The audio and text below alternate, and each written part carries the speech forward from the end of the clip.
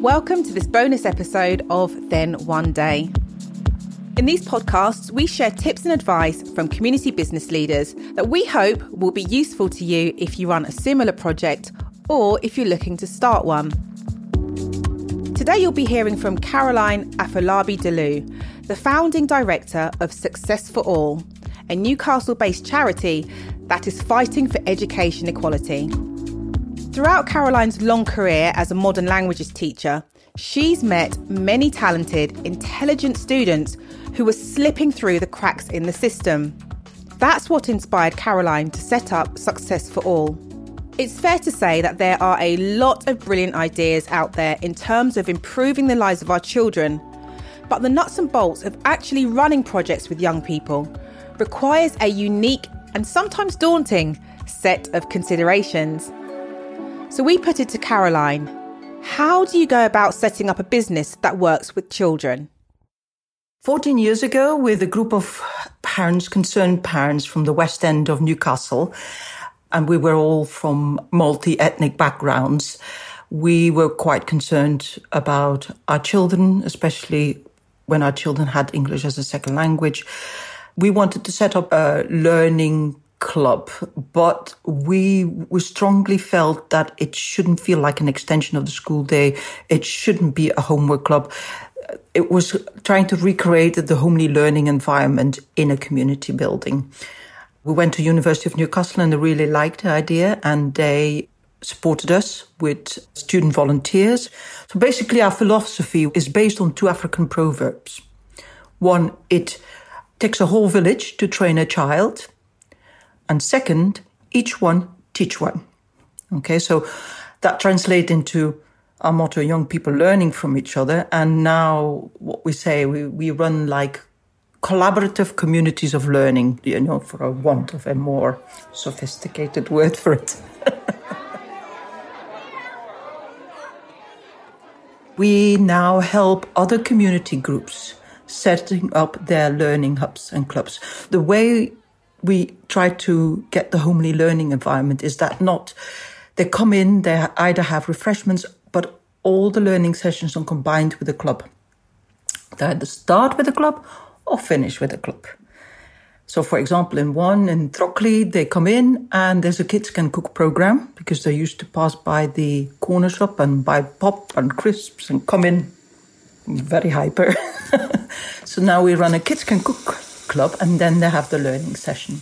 And then we also run summer schools as well, full-time summer schools, all around project-based learning, team learning, not death by PowerPoint or worksheet or things like that, with the emphasis on collaborative learning. So we help community groups, it's mainly parents or a community centre, set up their own learning hubs and clubs. So we now have 8 learning hubs with clubs, and every learning hub decides on their club.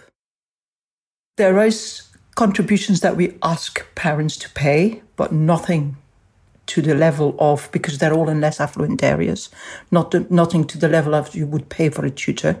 So, for example, a drop-in session is £2.50, but if you want to have one-to-one tutor for 6 weeks, it's £6 per session. So we generate our own income by delivering those similar services, those clubs and learning hubs to schools and summer schools, sometimes to schools as well. So that's more or less how we survive.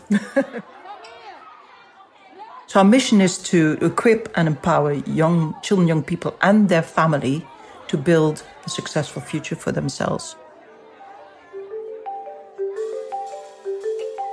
If you wanted to start working with children, tip number 1, really know why you want to work with children, what you want to do, and how you want to do it. That needs to be really clear in everybody's mind before you start. Second, look at your skill set, your experience and your knowledge. How many of you have worked with children before, have experience? If none of you have any skill set, then I would talk to youth organizations, depending on what you want to do, teachers even, early years practitioners, whatever you want to do with the children, go and seek advice of somebody. Tip number 3, training. I can't say it enough, training. There's obligatory training that you have to do. All those who are going to be involved with working with children have to do safeguarding level 1.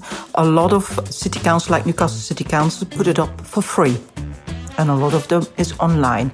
But you need to know what is safeguarding and what do you need to do by law.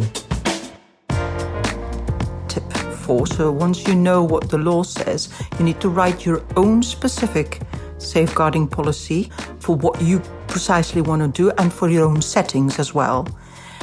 And then you have to train the people in your own policy and procedure. Again, if you want to train your own people in policy and procedure, you need to have a level 3 train the trainer safeguarding certificate. Depending also, you need to have a designated safeguarding lead within your organization. Again, there's training for that. A lot of this training is actually free. Find out from other voluntary organizations, some of those training is completely free.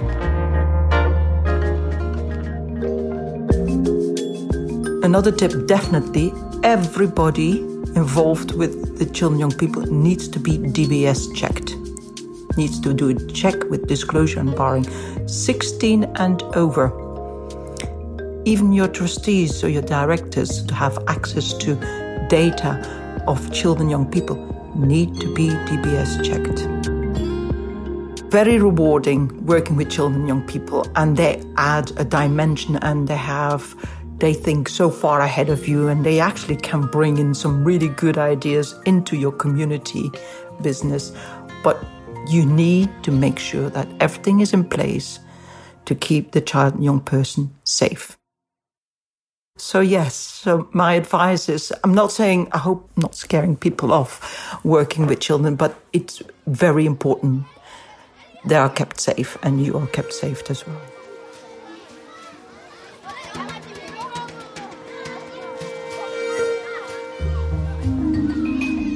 Thanks, Caroline, for those great tips. The importance of a community space where all walks of life can go to learn, ask questions and socialise is something that's easy to take for granted. If you feel inspired to make a difference to your community and want some extra help or advice, please head over to powertochange.org.uk for more information and resources. Thanks to Power to Change, who brought you this podcast, and to Pixiu for producing. We'll be back in 2 weeks' time, but until then, from me, Veronica Gordon, thanks for listening.